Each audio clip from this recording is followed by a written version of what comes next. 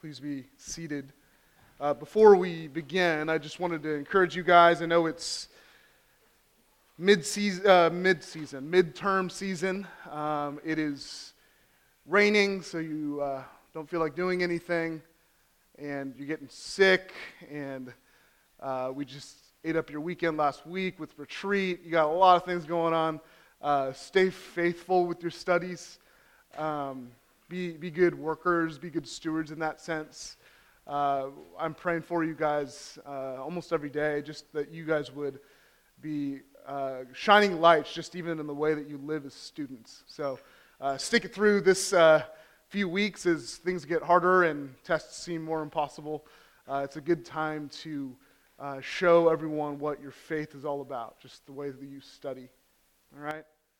Well, tonight as we continue our series on the virtue of humility, I want to remind us of where we have been so far in our series. First, 2 weeks ago, we looked at the danger of pride, the destructive and pervasive nature of humility's greatest enemy, that is pride, how we are in so many ways, so many manifestations in our life of contending for supremacy with God, how we are putting ourselves on the throne where He belongs. And then last week we began to construct a basic understanding of humility, what we called the ABCs of humility, how humility is the act of assessing oneself rightly. This idea in Romans 12, verse 3. Not thinking of ourselves more highly than we ought to think, but instead thinking of ourselves with sober or with sound judgment, with right thinking. And then how that accurate assessing must be on the basis of things outside of ourselves, of how we think about God and the gospel and even others in the church. And then we talked about how humility is a consistent endeavor for the Christian. It's not a one-time thing. It's every day and even every moment that we ought to think rightly of ourselves. Really all an integral part of an entire life of worship to God. And so as we seek to cultivate humility, we talked about big picture last week, how we must both seek to eliminate pride. We must put off the old self, but we must also live out a right or a biblical view of ourselves. We must put on the new self.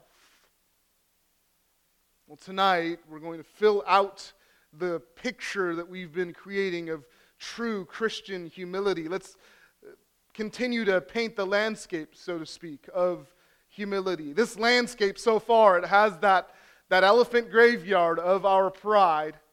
But then last week we have this picturesque, green, lush, vibrant scene of growing Christian humility. So let's begin to fill that picture out and color it in.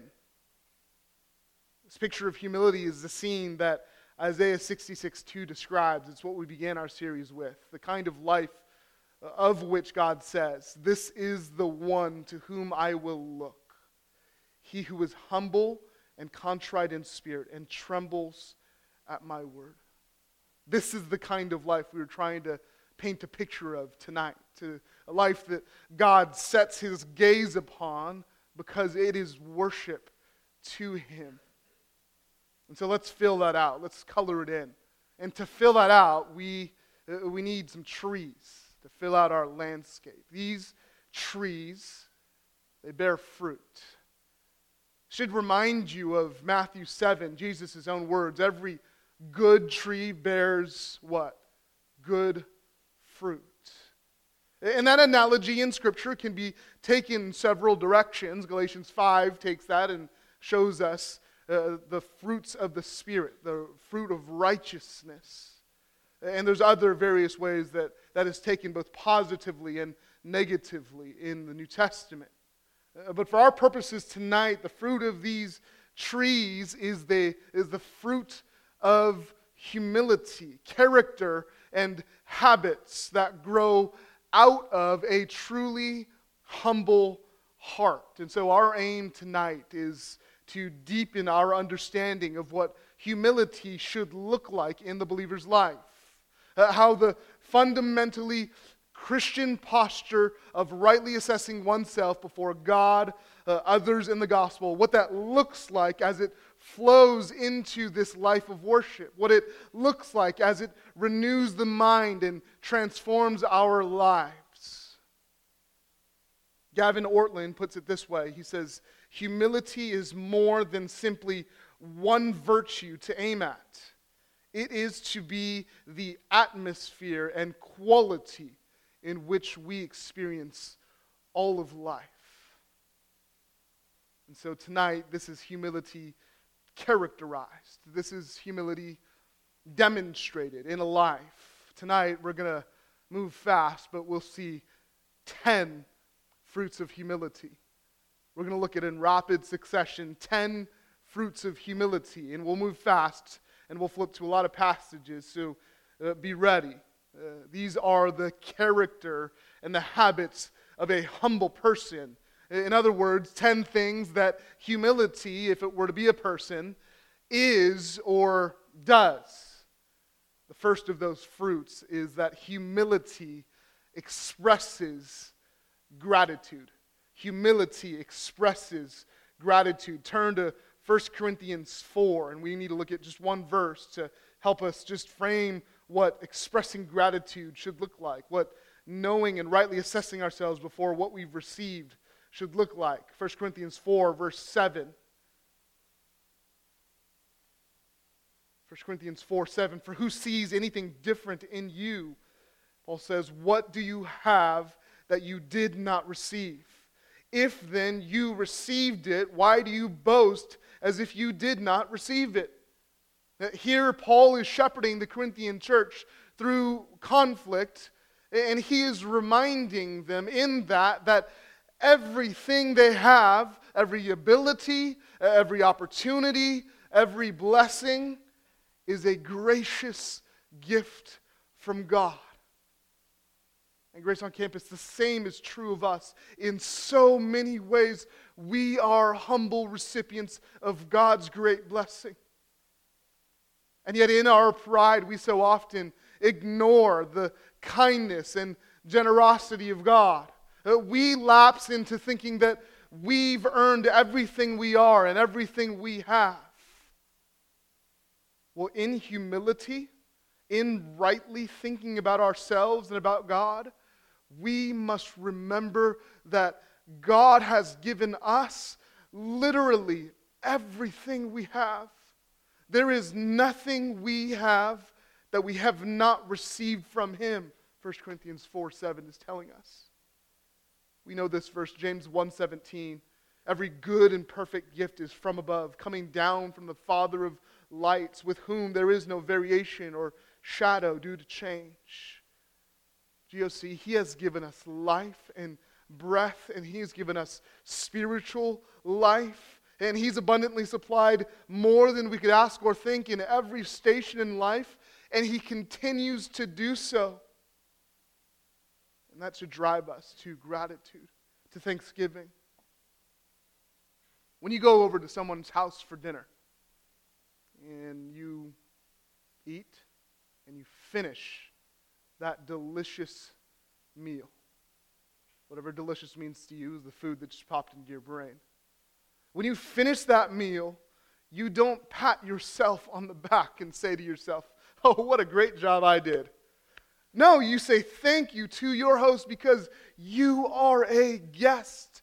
You are on the receiving end of that meal and of that hospitality. How much more, Grace on Campus, ought we to recognize ourselves as humble recipients before the Lord God Almighty, who has brought us into the wedding feast from the highways and the byways. We've been summoned in and given a seat at the table, made sons and daughters, and then given so much such that we have no lack. Turn to Psalm 103. I just want to read a few verses from one of my favorite psalms. Psalm 103. It expresses the thanksgiving we ought to have. Psalm 103, the first 5 verses of David, the psalm is. Bless the Lord, O my soul, and all that is within me. Bless his holy name. Bless the Lord, O my soul, and forget not all his benefits, who forgives all your iniquity, who heals all your diseases, who redeems your life from the pit, who crowns you with steadfast love and mercy, who satisfies you with good so that your youth is renewed like the eagles. Friends, we ought to, with humility of heart, recognize all of God's good gifts in our lives. And we must regularly rehearse his generosity to us in our hearts, and we must rejoice in it, and we must express appreciation to God in prayer and in worship and in testifying of God's goodness to others. We must be a thankful people, rightly assessing God as giver, seeing all his good gifts, and seeing and knowing ourselves to be blessed recipients. Humility expresses gratitude. Secondly, humility knows it needs help. Humility knows it needs help. True Christian humility is aware of its own need. True Christian humility is aware of its own lack. True Christian humility is aware of its own inability. The humble person needs help in so many ways, all the time. In the gospel, we see our need on a basic level. You see, there is nothing we can do to earn our way to God. He has done it all. He has, through his Son Jesus, freely forgiven us. And so our need for help is so clear on a basic level in the gospel, but it does not end there.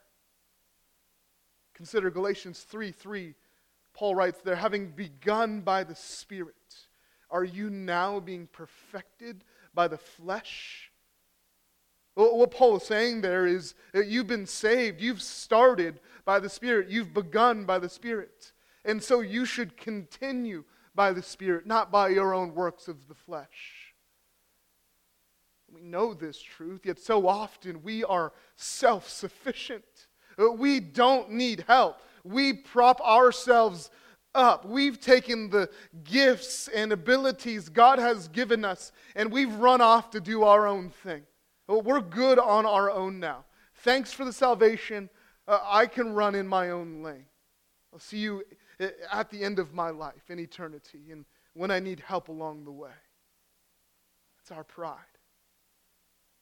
Christian, if you think rightly about yourself, how you stand before God, not only a sinner saved and restored to right relationship with him, only by his grace, but that also you think of yourself rightly in that you continue and are kept and are given strength every day to persevere, also and only by his grace, then you will begin to, in humility, realize how much help you will always need.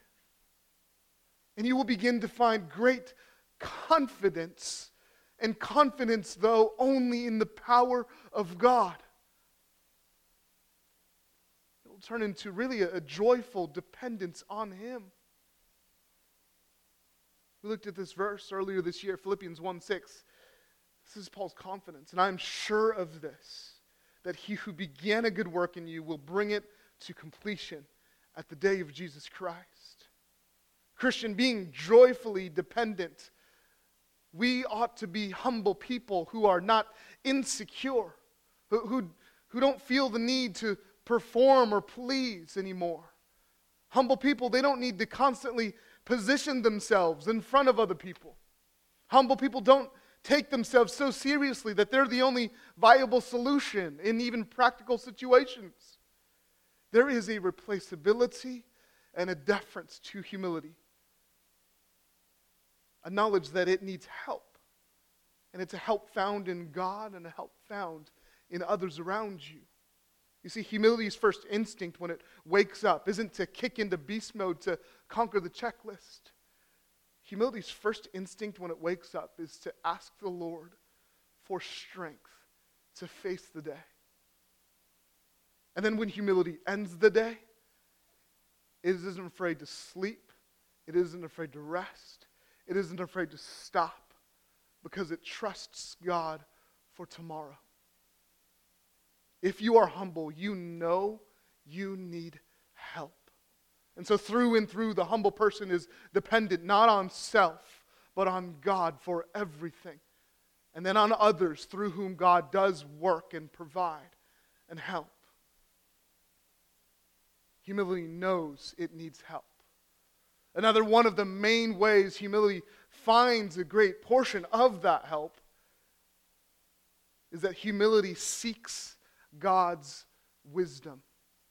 Third, humility seeks God's wisdom.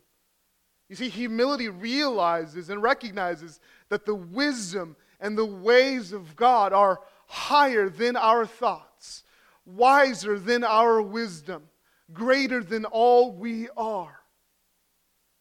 There is plain and intrinsic connection between humility of heart and seeking wisdom, God's wisdom. You see, if you are humble, you know you need help. And you know you don't know. And you also know you need to go where you know there is great help. And the Christian knows there is great help in God's Word. 2 Peter 1:3, He has given us everything for life and for godliness. 2 Timothy 3, all Scripture is inspired by God. And it's the Scripture that's given to us, by the way, revealed in His Word. And it's profitable for teaching, for reproof, for correction, for training in righteousness. It is all sufficient. And yet God's Word is not just plopped down on our table for us to figure out. Consider Psalm 25:9. It speaks of God's kindness in giving us His Word and leading us. It says there, He leads the humble in what is right and teaches the humble His way. GOC, our ministry is so proximate to God's wisdom. We preach, we disciple, we equip, we discuss, we sing God's Word, God's wisdom, truth upon truth of it. And that is a huge blessing. Don't take it for granted. But in that proximity, there can be great danger. You see, we can confuse proximity or even regularity for a proper posture of humility. In humility, we must not just be near God's Word or be present when it happens. We must, in humility, incline our ear. We must ready our hearts.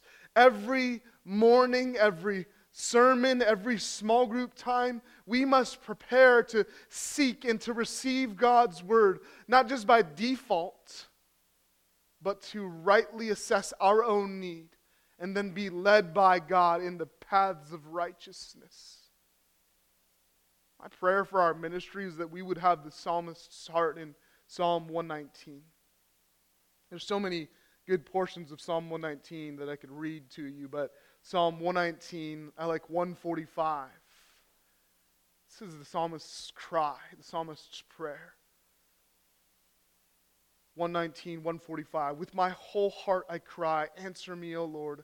I will keep your statutes. I call to you, save me, that I may observe your testimonies. I rise before dawn and cry for help. I hope in your words. My eyes are awake before the watches of the night, that I may meditate on your promise. Hear my voice according to your steadfast love, O Lord. According to your justice, give me life.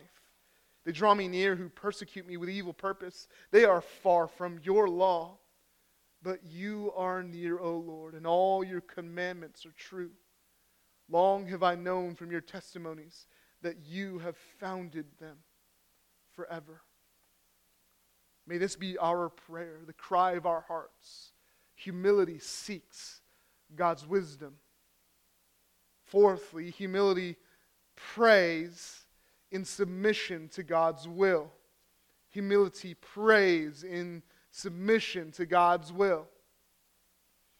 Most of us would admit that we have a poor prayer life. I think we are all honest enough to say that, at least in small group. We all struggle to pray like we should.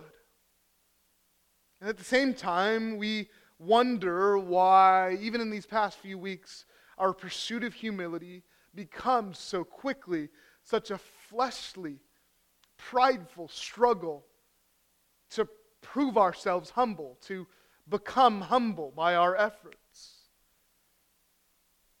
Well, prayerlessness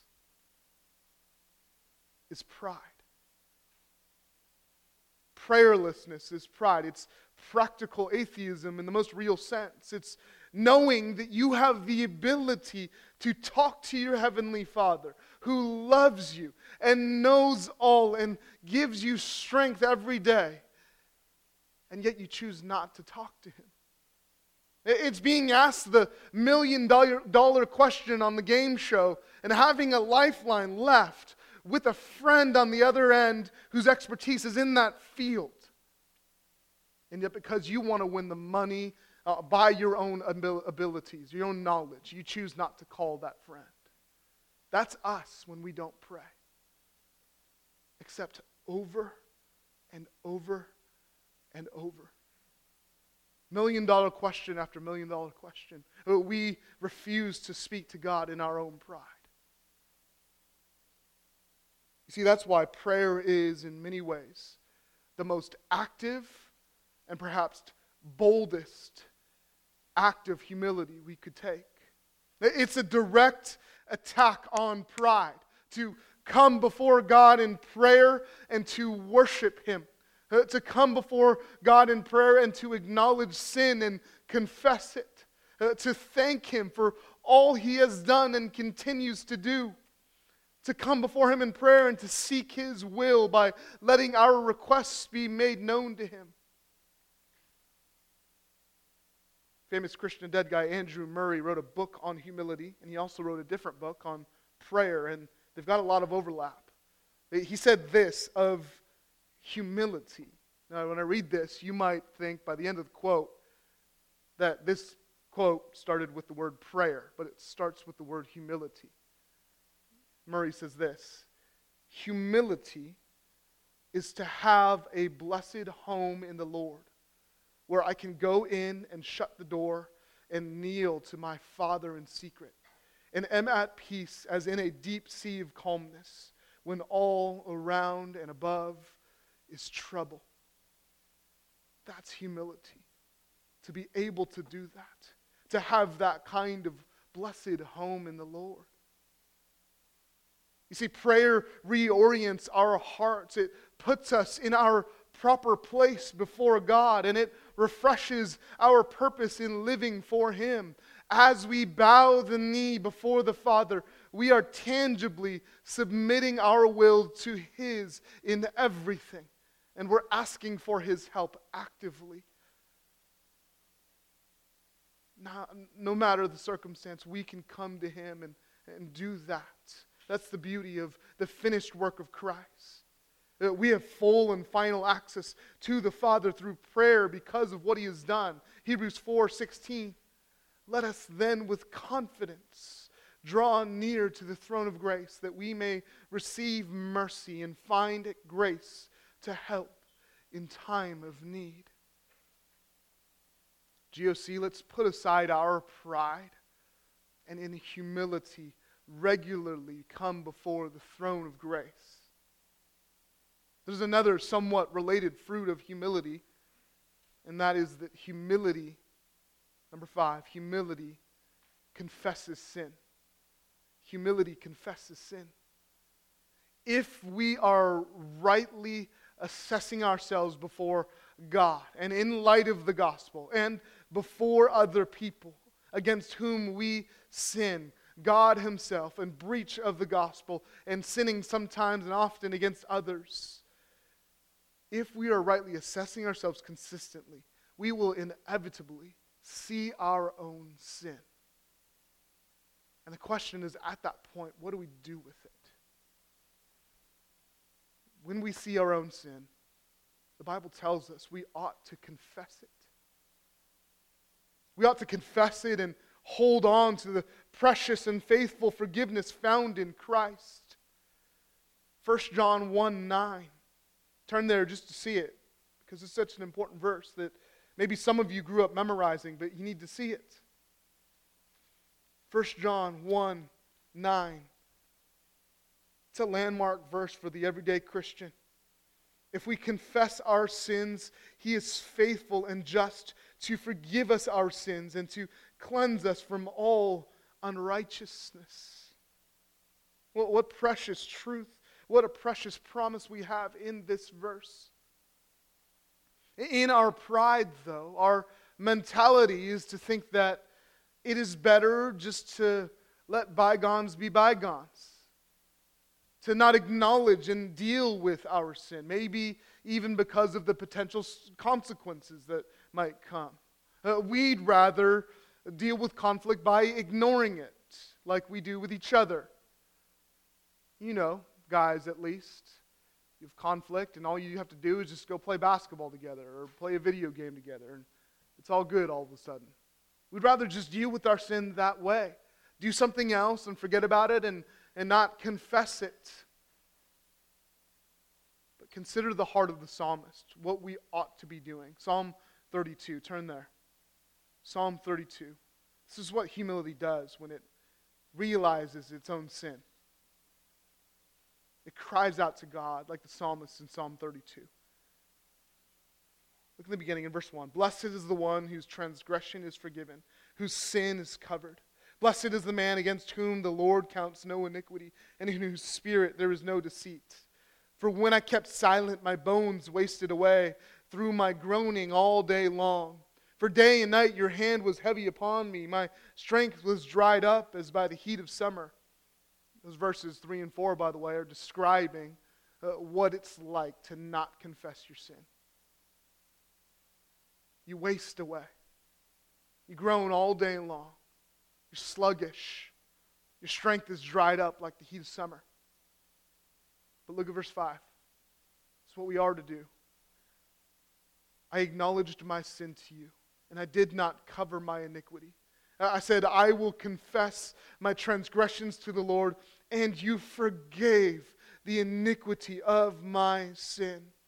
Therefore, let everyone who is godly offer prayer to you at a time when you may be found. Surely in the rush of great waters they shall not reach him.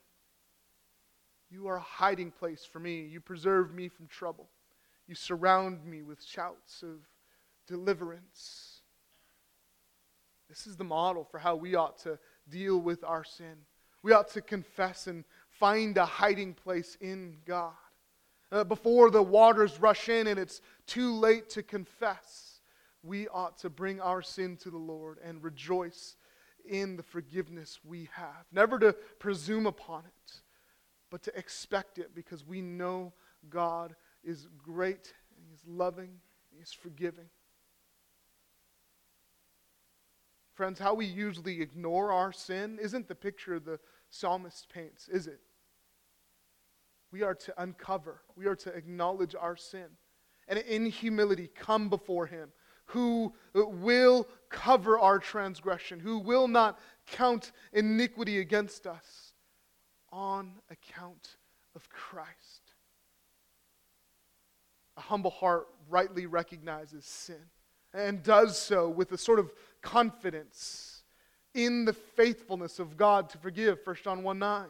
And so there is no insecurity, there is no fear, there is no reason to hide, there is no doubt. Let us humbly confess our sins to God and to one another when we need to, and then find continuing grace and forgiveness in the gospel. We turn the corner a little bit for number 6. Humility not only confesses sin, but next, humility readily receives input, admonition, and even criticism. Humility readily receives input, admonition, and even criticism. You see, the humble heart that is keenly aware of its own sin is cognizant of the fact that there is always likely sin or weakness or blind spots that one is not aware of currently. And humility then, in the pursuit of seeking to consistently assess oneself rightly, is open to the input of others. It's not a correct assessment if you're not aware of something in your life, whether it be sin or weakness or a blind spot. And so humility is open to input and to admonition and rebuke and criticism. Consider the posture of the Proverbs in this, something that we don't like to hear, but Proverbs 12:15.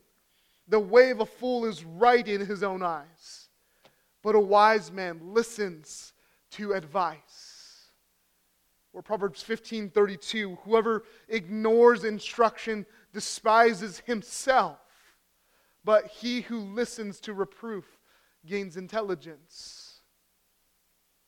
That is to say, it's better for you to go through the tough thing of hearing what you don't want to hear than to regret it later and be the fool in Proverbs, to be the one who ignores instruction and despises himself. Now, this kind of input can take different forms. It's not always correction or rebuke. It can be. It can also be advice or encouragement that we ought to, in humility, be willing to receive.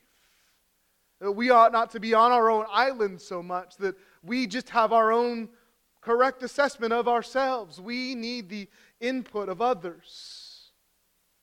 And you know it, sometimes this input is uninvited or unexpected. Whatever form it takes, we ought to consider these truths found in Proverbs 27:6. Faithful are the wounds of a friend. And then Psalm 141, verse 5. Let a righteous man strike me, rebuke me. It is a kindness. Let him rebuke me. It is oil for my head. Let my head not refuse it.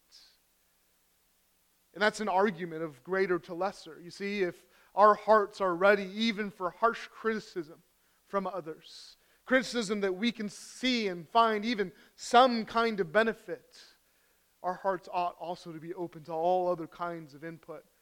Lesser than that, nicer than that. We need input because we need help. In humility, we ought to believe the best and the benefit of the input we're receiving from others. Taking whatever we can from input. We often say, take the meat and spit out the bones. Well, sometimes there's more meat and less bones than you'd like to assess of someone's input. Be gracious in this. And then use all of that to perhaps examine yourself. Perhaps to shine light on a blind spot in your life.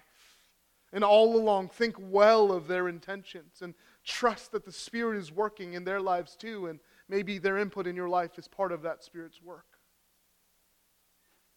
You all have driven long enough, either with your folks or with your friends, to have experienced the pleasure of a backseat driver. Maybe on the way here, some of you experienced that. When you have a backseat driver, you can do one of two things, with some other things in between, but mainly these two things. You can essentially shush them, ignore them, disregard what they're saying, or you can consider their words, even at the untimeliest of moments. The backseat driver.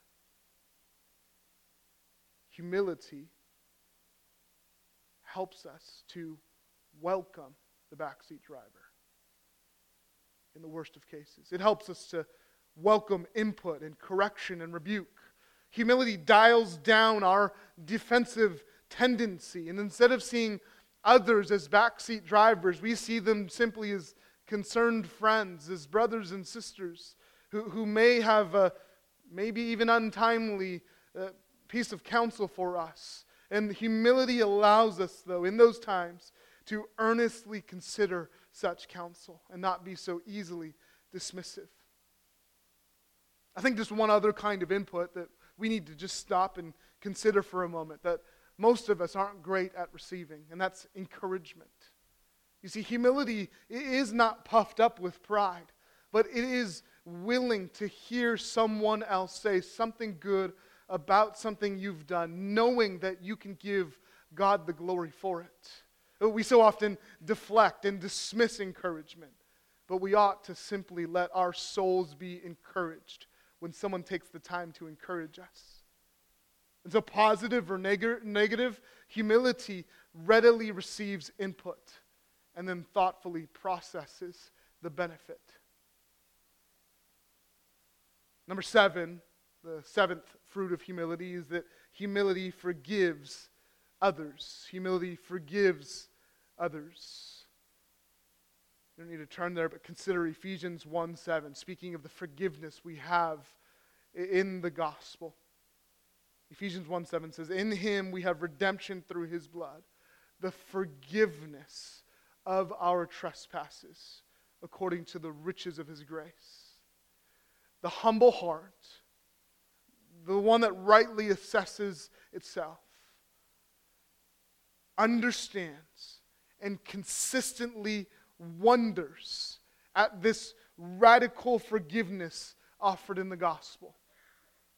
Humility often thinks of the crazy forgiveness that is not deserved or earned or even wanted at times, that is given in the gospel. And then when wronged, is compelled to, in like manner, forgive others. In our pride, we think we deserve to be treated correctly.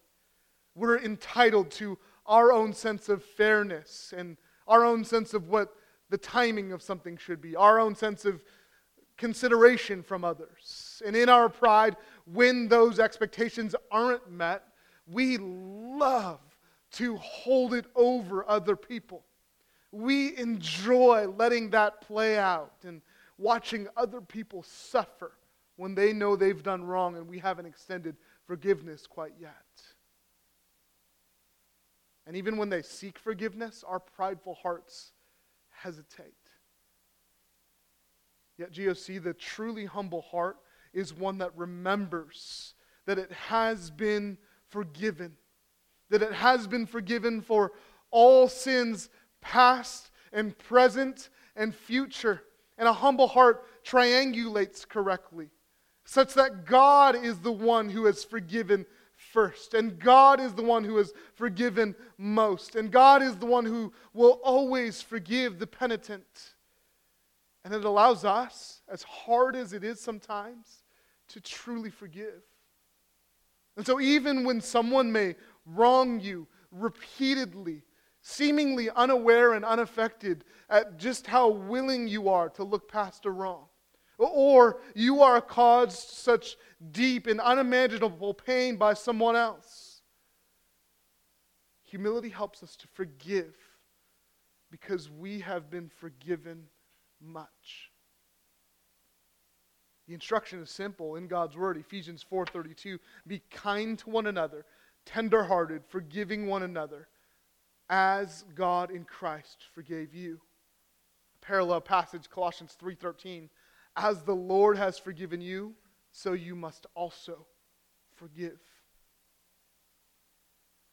Friends, when we rightly assess ourselves in light of the forgiveness found in the gospel, forgiving others may still be difficult, but it becomes a humble act of worship and submission to God. Humility forgives others. These next two, numbers 8 and 9, go together in a sense, and they further deepen our understanding of how we are to exercise humility toward other people in our lives. Number 8, humility listens to others. Humility listens to others. We know James 1:19, let every person be quick to hear, slow to speak, slow to anger. Simply, as we seek to count others more significant than ourselves, as we seek to understand and serve the interests of others around us more even than our own interests, how can we do that if we're not aware of those interests? How can we do that? How can we count others more significant than ourselves if we are not listening to others' needs and others' pains and others' questions and others' thoughts? We must listen. We must resist the temptation to assume we know what someone else's situation is. We must resist the temptation to be high on our own uninformed opinion about other people.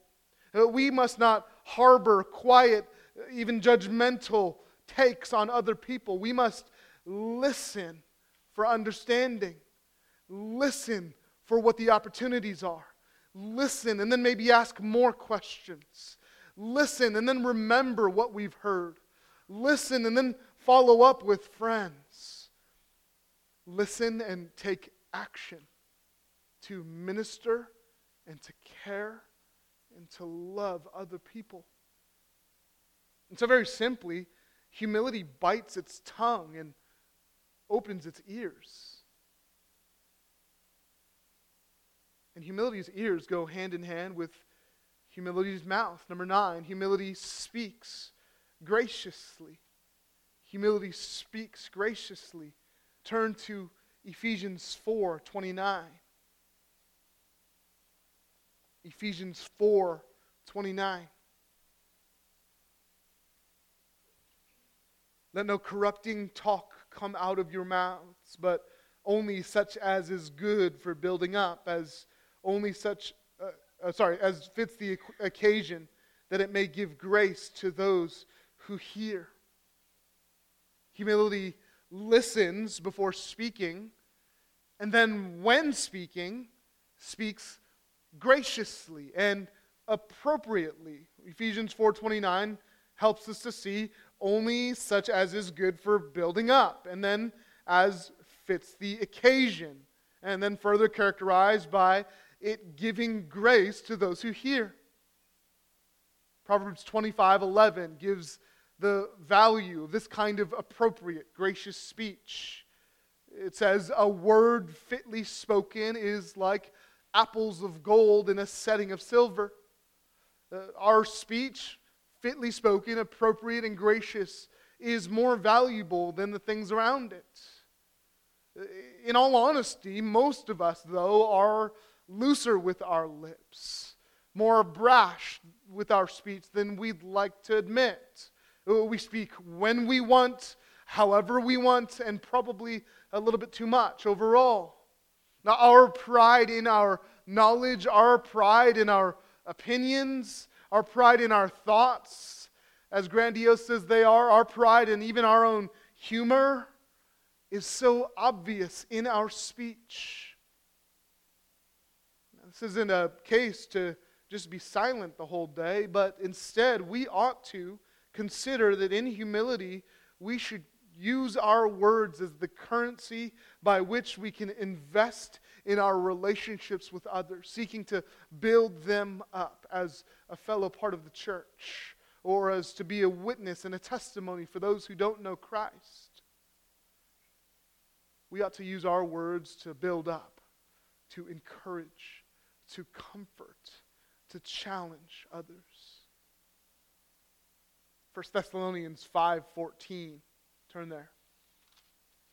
1 Thessalonians 5:14 is often a counseling verse. It's an empathy verse. But it speaks to the empathy we need in our speech, how we need to consider the appropriateness of our words. You see, we can't do these things in 1 Thess 5:14 without speaking. It says there, and we urge you, brothers, admonish the idle, encourage the faint-hearted, help the weak, and then be patient with them all. Grace on Campus, I believe if we use our words well, it will not only demonstrate the humility in our hearts, but it will also facilitate the love that we are to have for one another. We will see the humility of our words unite and build up God's people. So humility listens, and then it speaks graciously.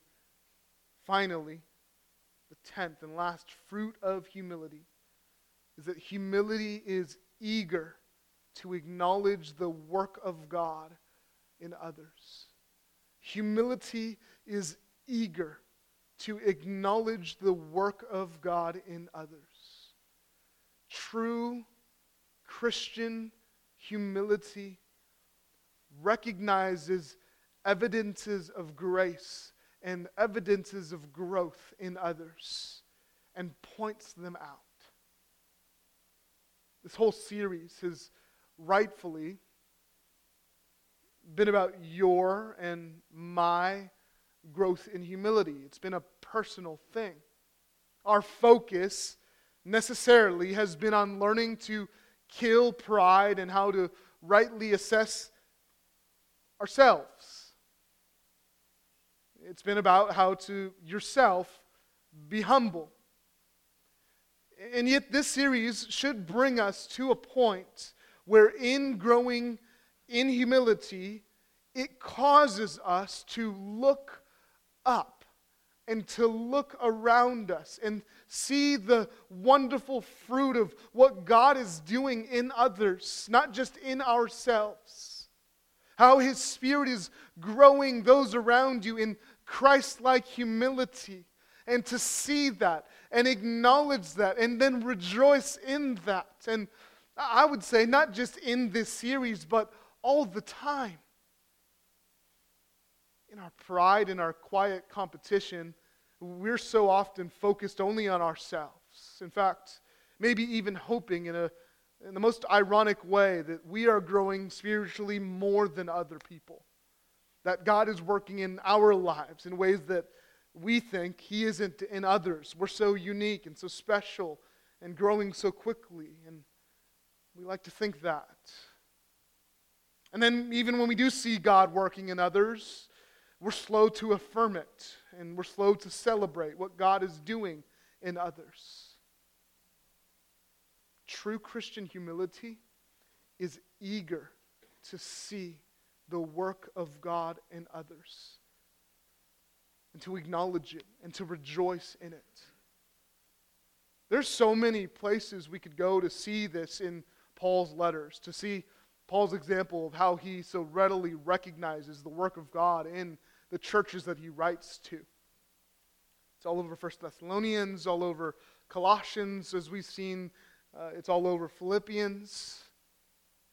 I want to look at 1 Corinthians, because 1 Corinthians is a book, and 2 Corinthians is as well. The Corinthian books are books that are full of correction, full of chastisement, full of pointing to holiness and spurring sinners on to repentance. But in the beginning of 1 Corinthians 1, Paul takes the time before he launches into his correction to affirm the work of God in this church that is wrought with sin and problems and divisions. 1 Corinthians 1, verse 4. Paul says, I give thanks to my God always for you, because of the grace of God that was given you in Christ Jesus, that in every way you were enriched in Him, in all speech and all knowledge, even as the testimony about Christ was confirmed among you, so that you are not lacking in any gift as you wait for the revealing of our Lord Jesus Christ, who will sustain you to the end, guiltless in the day of our Lord Jesus Christ. God is faithful, by whom you were called into the fellowship of His Son, Jesus Christ our Lord. I think as modern day Christians, we read that passage and we think, yeah, it's Paul greeting his friends. But if you continued to read the book of 1 Corinthians, you would see how much those words meant to the church in Corinth. A church torn apart by terrible sin. A church divided over who they should follow in the faith. a church wrought with so much ugly sin, and yet Paul takes the time here to say, I give thanks to you, I give thanks to God always for you. You were called, you are enriched in Him. You will be guiltless in the day of our Lord Jesus. Humble and encouraging words, eager to see the work of God in others. Friends, we ought to make a habit out of acknowledging others' growth in grace, of speaking of it directly to one another, face to face, in a word of encouragement. And then ultimately, together, praising God for it. And then prayerful for more, expectant of more, eager to see God work. Humility has this Philippians 1 mentality when it sees gospel progress of any kind. Rejoicing if Christ is proclaimed. Rejoicing if Christ is honored in someone's life. And that heart of rejoicing ought to be our heart, whether it be someone's salvation or someone's sanctification or someone's success. As we seek to regard others more significant than ourselves, we ought to be eager to acknowledge God's work in the lives of others. These are the fruits of humility. This is what humility could and should look like in the life of someone who consistently and accurately assesses him or herself in view of God and others and the gospel. This is a humble life of worship to God, bearing this fruit of humility, these habits and this character, expressing gratitude, showing dependence, knowing we need help, seeking God's wisdom, on our knees in prayer, confessing our sin, being willing to receive input of any kind, forgiving others, listening to others, speaking graciously of others, and eager to see the work of God in one another. Now, I'm no South Campus guy, but I know enough to know that fruit has seeds, right? That's why tomatoes are a fruit. We can talk after. Seeds, you can replant them and grow more in like kind. This fruit of humility is like that. It has seeds that sprout more humility. You see, if this kind of character and these kinds of habits are flowing out of your heart of humility and into your life, there is a cyclical effect. This God-wrought, wonderful effect. These evidences, these fruits of humility will produce even more provision for growth in humility. And so pursue humility, and these fruits will flow out. And also dedicate yourself to these 10 things, and more growth in humility will come. Truly, tonight, in looking at the fruits of humility, we've seen the truth of Proverbs 22:4, and it says this: the reward for humility and fear of the Lord is riches and honor and life. That's the kind of life upon which God looks. Well, GOC, next week as we conclude our series on the virtue of humility, we'll end right just back where we began, in Philippians 2, looking at the greatest example of humility in our Lord Jesus Christ. Would you pray with me? Father, thank you for your word. Your word is truth. We see these fruits of humility, these things that come out of